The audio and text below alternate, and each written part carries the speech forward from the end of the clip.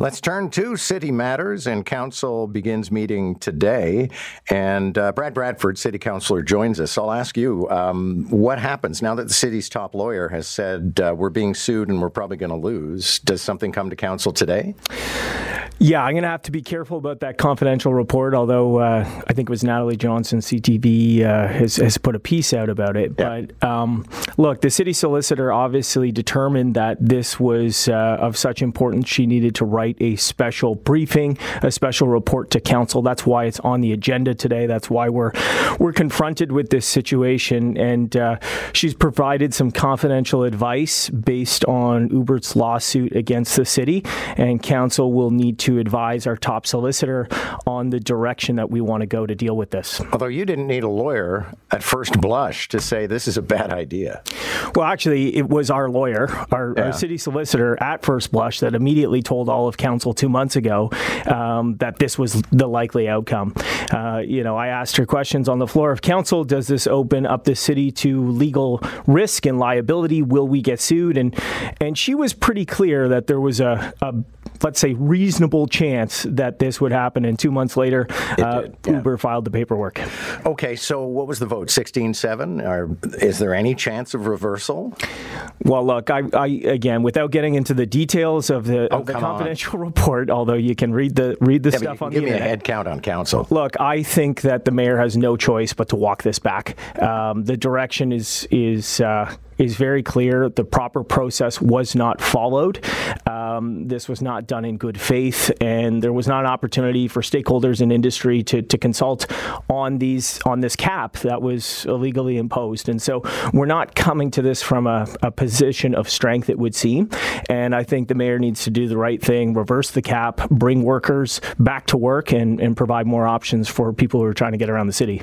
Key to allowing somebody to step back, I guess, is that you're going to have to keep your lips closed and not say, I told you so on council. Yeah, this is not about a victory lap. Again, what was so upsetting at the time, of course, was this seemed like it was driven by an activist agenda. This seemed like there was a picking of sides, and that's really not what local government is supposed to be doing when we're dealing with these policy issues. And this is actually precisely the reason why it's never good practice to make policy decisions on the fly on the floor of council. There were a lot of unintended consequences. Torontonians have seen that with surge pricing, with lack of drivers, making it hard to get around. And actually, the mayor would indicate that she's trying to help the workers. She's actually ended up screwing the workers, because a lot of those folks that were relying on these jobs over the holidays, extra income, they can't work in the city of Toronto. So they're being pushed into markets like Durham and Peel and Mississauga, where there is less demand, lower wages, and the people here in Toronto who are trying to get around the city are left waiting and paying more money for it. Is the renaming of a stadium after Rob Ford part of this cycle of council hearings? It will be. Yeah. Are you going to vote yes? Paul Ainsley brought a member motion forward. What's interesting about this is council has spent hours and hours and hours talking about our process for naming, whether it's streets like Dundas or parks, commemorations, and we had a new process in place. Again, with this administration, that sort of seems to go out the window. There's a bit of a theme here where we're abandoning those sort of things. But look, as a councillor who's knocked doors across the entire city, I could tell you there's a lot of people out there with a lot of affection for the late Rob Ford. I never met the guy, but he had his challenges and his demons, like a lot of people do. But a football stadium where he spent a lot of time and his energy seems like an appropriate place to commemorate it. But again, the process, we're not doing that. Yeah, and listen, we're almost out of time, but you and I were going back and forth off the air about downtown congestion, and the agreement between both of us was really bad planning. Yeah, it's funny. You were getting lit up the other day.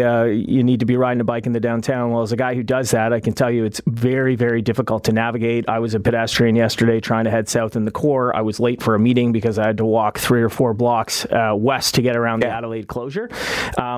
The reason we don't have compliance with King Street right now, the reason traffic is backed up and people are having a hard time is because there's literally no option to get around the city. So people will try and find that path of least resistance. They're desperate to get to where they need to go. And the city has just made it so unbearable to be in the core right now. People aren't going to come, and that's another issue.